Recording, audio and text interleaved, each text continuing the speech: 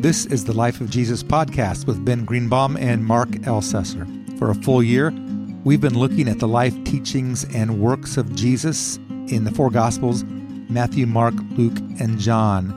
And last week, Ben, we concluded that. The look at the four Gospels at least, but we're not done with the life of Jesus. Because 65 years later, John, one of his apostles, wrote the book of Revelation. And in the book of Revelation, he has some encounters with the risen and now ascended Jesus and quotes him. And so we have some of the words of Jesus many years beyond his time on earth that appear in the book of Revelation. So I just thought as we wrap this up, we're in week 51 of 52 weeks, that we might take a look at that. Just a reminder to the listener that even though we're on week 51 of 52 weeks, that will conclude it for this year when we do that, but it doesn't conclude it altogether because Jesus' message continues. Next year, we'll have season 2, in which we'll take a look at the mission of Jesus expressed through the book of Acts and the rest of the New Testament. We'll be talking about that more a little bit later, but be anticipating that. That will drop on January 9th of next year for the first time, and the first every Monday thereafter. Okay, so let's take a look at this book of Revelation just briefly.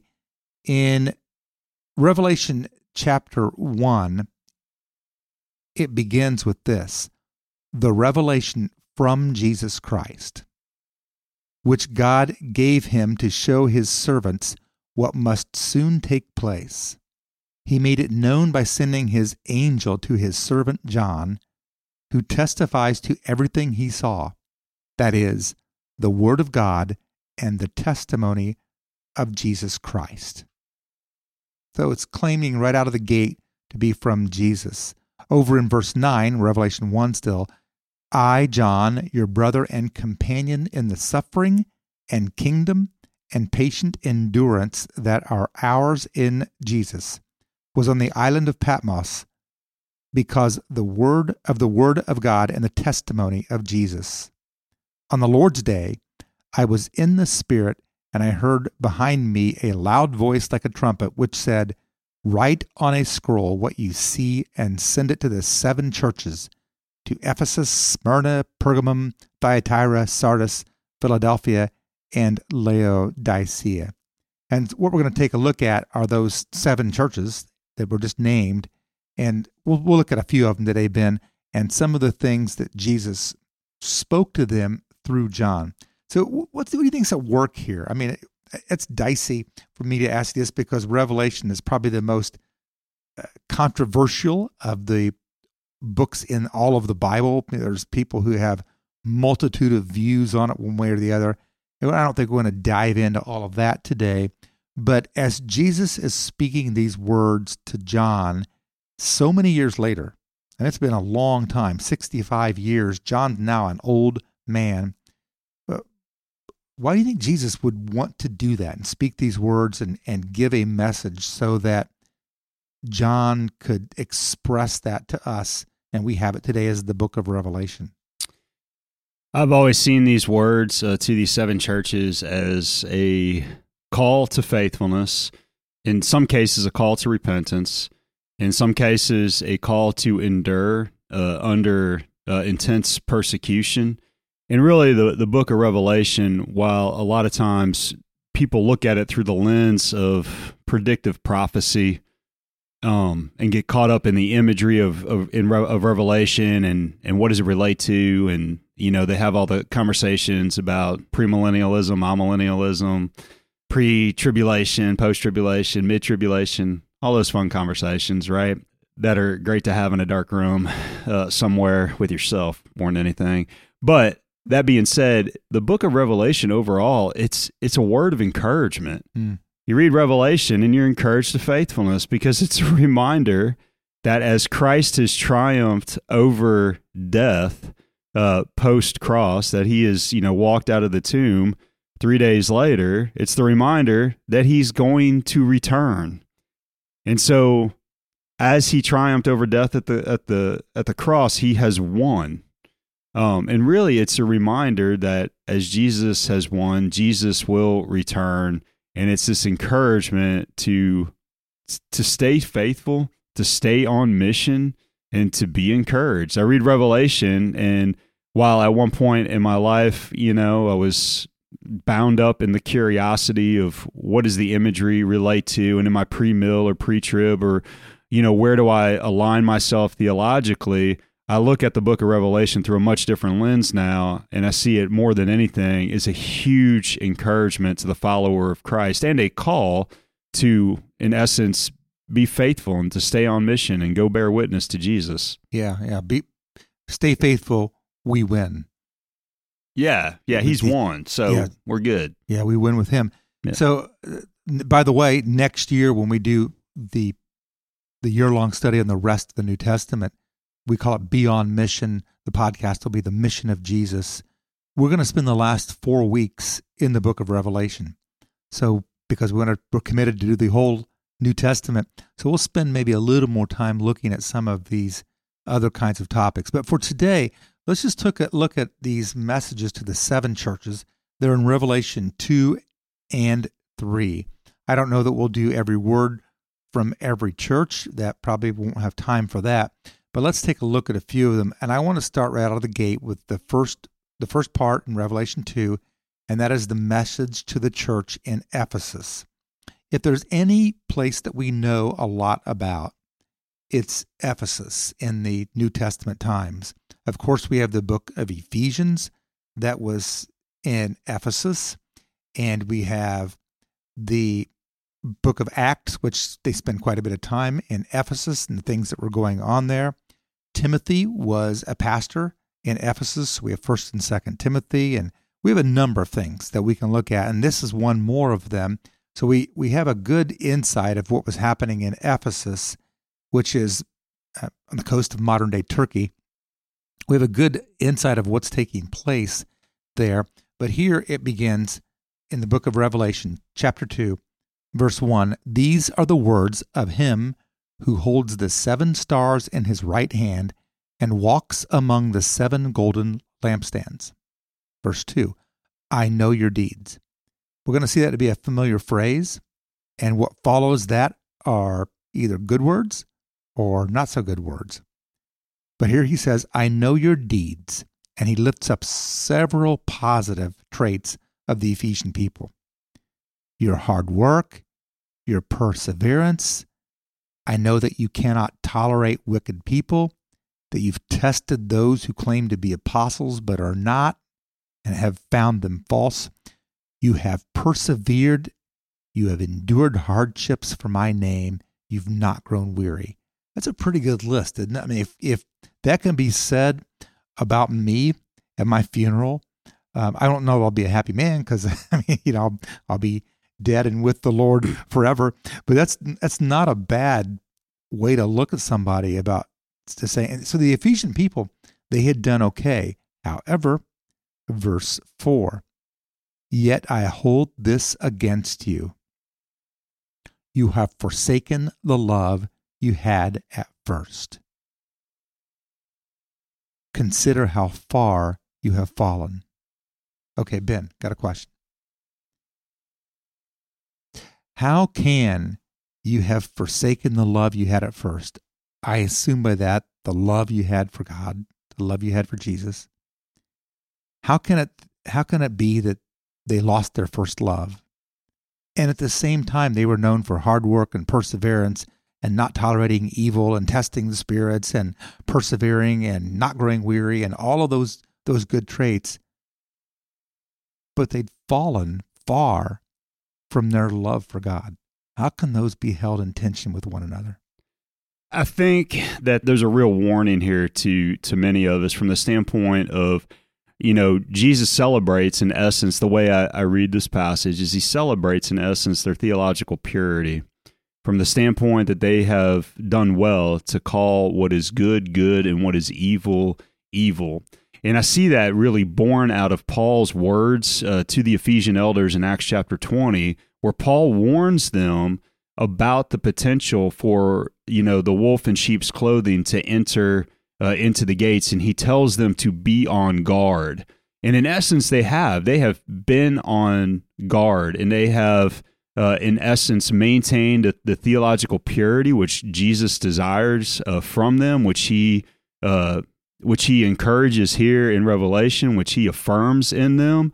But in that, I think, in essence, in maintaining their theological purity, they've become almost hard-hearted in reaching to the world beyond their walls. In essence, I feel like they've in some ways kind of closed ranks. And so one of the things you see in the church, and this is one of the things I love, that we can look at the New Testament, and really what you see not the whole lifespan of the church in Ephesus, but you see the starting point in Ephesus, and then you see Paul's words to them as he's on his way to Jerusalem. You see Paul writing to them while he's in Rome, and so you see the church in Ephesus over the years in essence.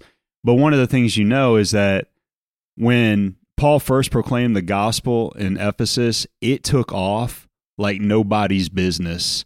The growth and the people coming to receive Christ upended the city itself, and I think that's Jesus's ultimately when he's calling them to repentance, is he's calling them out of this self-isolation to actually go and to bear witness to Christ, to share the love that ultimately they have, rather than kind of closing ranks into this kind of theological self-preservation. This is the means to avoid evil, is to basically isolate among one another. So and I might be reading too much into it. Well, maybe so. That's interesting.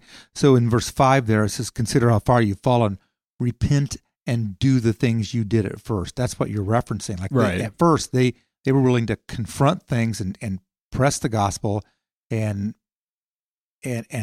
speak against the people with the Artemis statues. And there's a whole bunch that's in Ephesus that you think maybe they had pulled back from that, and that while they were in their holy huddle with one another, they were no longer being salt and light in that community. Yeah, so scared of false truth entering into the community that they've basically tried to keep everybody out of community, which means they're not going forth and sharing the gospel with others. That's my take on it, at least. Interesting ideas there, because I guess maybe I haven't looked at it that deeply too many times. Just said, how could they fallen out of love with God? I mean, one of the things that I think about a lot as a person who's been in the church my entire life, and I committed my life to Jesus Christ when I was in elementary school. I really haven't fallen away. I've gone to church every week of my life. I've never missed more than 3 weeks in a row of going to church, except for COVID did that to me when I was in the hospital for all those days and very sick. Yet I get concerned that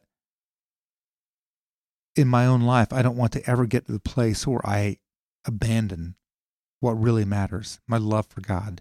Even the professionalism of ministry can sometimes get in the way for me personally of a depth of a love for God. So maybe I've looked at it on a more of a touchy-feely level, that to forsake my first love is like abandon my first love. My first love is to God, and how everything else can get in the way, that even all the good deeds of ministry and just being a Christian and being a follower of Jesus, what the first commandment is, love the Lord your God with everything you have. So, but it's interesting insights that you have there that I'm gonna have to think about those and process those a little more deeply. Let's skip down to Pergamum. We're not going to have time for all these, but Pergamum's at the Revelation chapter 2, verse 12. And I find a few interesting things here as well. He says, again, I know, that's in verse 13, I know where you live, where Satan has his throne. That's a rotten place to build a house, but that's where they live. Yet you remain true to my name. That's pretty cool. you did not renounce your faith in me in some trying times. He talks about there. Like, so they've remained steadfast and remained faithful. Nevertheless, verse 14, I have a few things against you, and here they come. There are some among you who hold the teachings of Balaam, who taught Balak to entice the Israelites to sin, so that, here's the upshot, they ate food sacrificed to idols and committed sexual immorality. Verse 15, likewise, you also have those who hold the teachings of the Nicolaitans, who also, by the way, the Nicolaitans were people who were encouraging people to loose living, just to have a good time. And if you want to do it, you go ahead and do it. You're saved, so what does it matter how you live your life? And this is a rebuke to that way of thinking, that we can do anything we want in terms of our spiritual journey, this food that's been sacrificed. It wasn't the food itself, but it had been used in idolatrous worship. And then sexual immorality. Hey, nothing's changed, has it? I mean, sexual immorality is still a prevalent problem in the church and the Christian community today, and often is looked at and said, oh, well, that's no big deal. People can live their lives any way they want. And this is a statement that's made to the church in Pergamum, that these are the things that Jesus has against them. What are you looking at this and you're thinking, how did they receive this, and what's going on? And now they're looking like, am I that person who's falling for this false worship, or doing whatever it feels good, do it? Or maybe their friend is, and they haven't spoken against that. What's taking place here in good old Pergamum? One of the ways that I read this, and it would have been an issue in the first century church, is that coming to faith in Christ would have compromised your ability to make a living in a lot of cases, because in order to make a living, depending on what kind of trade you were involved in, there were all these trade guilds. And a part of the trade guild was that they would oftentimes sacrifice, they would be eating meals that were ultimately sacrificed to some idol that the trade guild was, professed to worship. And so one of the issues that could be at play here is that you have folks who, having come to Christ, are a part of a trade guild and are still engaged in these idolatrous practices, and Jesus calling them to faithfulness. The idea that, you know what, you're gonna walk with me, you're gonna be faithful to me, you're gonna pick up your cross and follow after me. You're gonna let the chips fall where they may, even if that might mean a loss of potential income.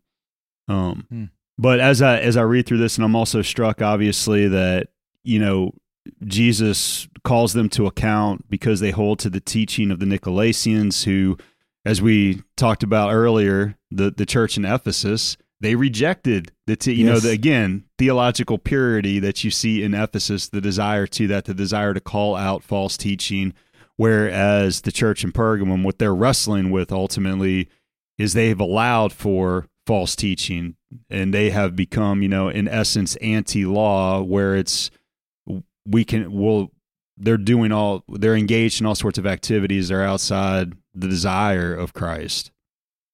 It's a temptation for all of us today to find, what does it mean to truly, we talked last podcast, about the part of the Great Commission, part of discipleship is to learn or to teach, to be obedient. What does it mean to obey the commands of Christ?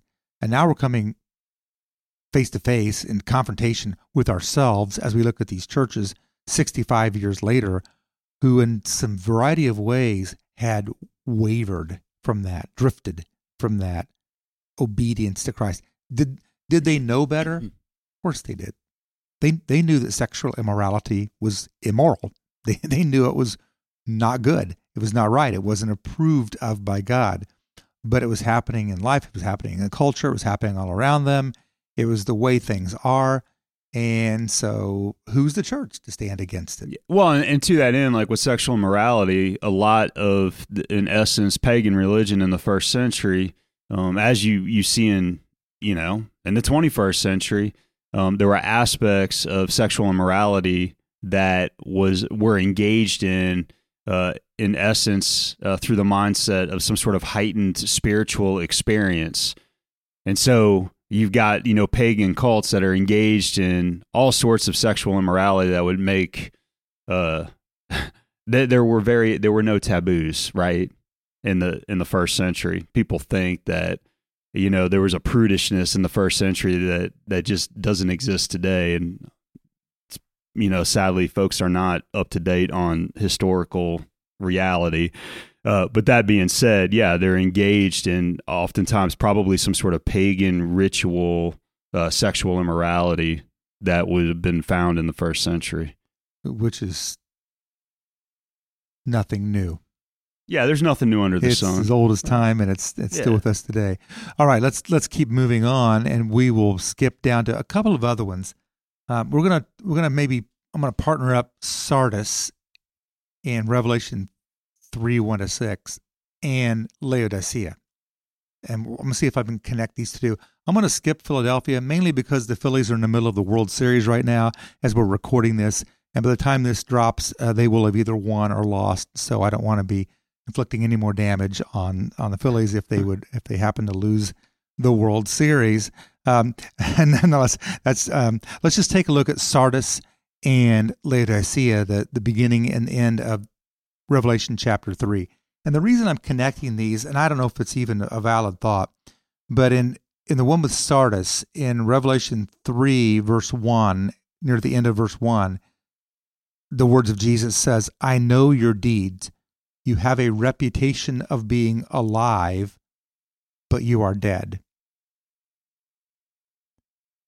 Pair that with the thought of Laodicea in Revelation 3, verse 15, "I know your deeds. You are neither cold nor hot. You're lukewarm." There seems to be a similar thread there of you look alive, but you're dead. You're kind of sleepwalking, to you seem like you're the right kind of water to drink, but you're neither cold nor hot. You're tepid. Who wants you? And those feel the same to me. I don't know if they do to you or not. They feel like they're not as strong as the two that we just looked at, but they're like, come on, make a decision. Like, be something.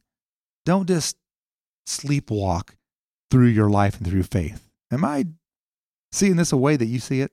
Yeah, there's a facade of faithfulness in both of them, but neither of them are faithful. You think that's like the bigger issue with the modern church? Like, we're just like doing the thing, and we're having the pancake flip bake sale, and we're doing our stuff, but we're just kind of sleepwalking through faith. Yeah, absolutely. From the standpoint that it's almost one of those things where, and it's not so much, I think these two churches are engaged in essence in paying lip service to Christ. I mean, they can talk a really good game, undoubtedly. In one of the churches, at least Laodicea, many of these folks are probably materially wealthy to boot, which is, blinded them to their own spiritual need and really their lack of faithfulness. And I think that Sardis and Laodicea are really very much indicative of the modern church, because a lot of times there is a facade of faithfulness. We can get busy doing a lot of things that have nothing to do with the Great Commission. As we talked about the Great Commission last week, I mean, there's a lot of, in essence, good things that a lot of churches are engaged in, and not necessarily unnecessary things, and yet they blind us to the reality that we're not engaged in Great Commission work. We're not calling anybody into relationship with Christ. We ourselves are not really growing as we should in relationship with Jesus. And so we placate our hearts, in essence, by doing what we consider good things. We might placate our hearts by going out and serving a population that is in need. And with our hearts placated, we feel good that we've done something that we believe to be and know to be good. And then we never really engage in the work that Christ has really called us to. We spoke last time in the Great Commission podcast about one of the hindrances to engaging in the Great Commission is fear. But this one's different. It's apathy. Yeah, absolutely. And I don't even think they recognize their apathy. I think the church in Laodicea in particular doesn't even see how apathetic they are, because life in essence is good. It says the church in Laodicea. It could be the church in Fishers, Indiana, where we live, in the United States of America. When Jesus speaks, you say, I am rich, I have acquired wealth, and I don't need a thing. But you do not realize that you are wretched, pitiful, poor, blind, and naked. Ouch. Yeah. The people who feel like they've made it, Jesus said, you're not even close. You're lukewarm. The little game, hot, it's hotter, it's hotter, it's hotter. We're like, it's cooler, it's warm, it's not, it's tepid. That's what the word here is, at least to Laodicea, whether or not that's to us as well. Yeah, absolutely. And one of the things that I really genuinely love, and part of it is it's in essence a mission trip into my heart, but going into different contexts, into places of extreme poverty, internationally, taking an international mission trip, in essence a mission trip into a place of extreme poverty, and allowing the folks who we are going in essence to serve to actually serve us and to speak into our hearts. And one of my favorite places on the planet is Uganda, and my very limited time there, but when I had visited Uganda in the existing relationships that I have with some pastors there, I remember when we were there with a group, they, constantly, thank you for coming, thank you for being here. And all I knew to say was, there's a mutuality here, brother, because I promise you that you are speaking more into our hearts than we could ever begin to speak into your hearts, because you are living a life in Christ that is a prophetic word to me, and it's a prophetic word to everybody who has come with me, because the level of faithfulness that you are demonstrating in your relationship with Christ and understanding God's call upon your life to go and to bear witness to Christ, it's a prophetic word to us. It's calling us really to repentance as we observe you in your ministry, in your life in Christ. That's a good, challenging thought. To anybody who's listening to this who feels like in one of these churches or the words that applies to you in your life, here's some comfort. Revelation chapter 3, verse 19 to 20. Those whom I love, I rebuke and discipline. So be earnest and repent. Here I am. I stand at the door and knock. If anyone hears my voice and opens the door, I will come in and eat with that person, and they with me. It's a good word for us today about what Jesus says to the church and to us. Next week, our final week, this is episode 52 coming up. It's all about Jesus' promise to come again. Folks, if you want to jump in deeper, go to our church's website, fishersumc.org, or our church app and click on the Life of Jesus link. You'll find more elements that help you explore these topics in a deeper way. Next week, we'll wrap it up with episode number 52 and then give you more info about the coming year, the mission of Jesus, the rest of the New Testament. Until then, may God bless.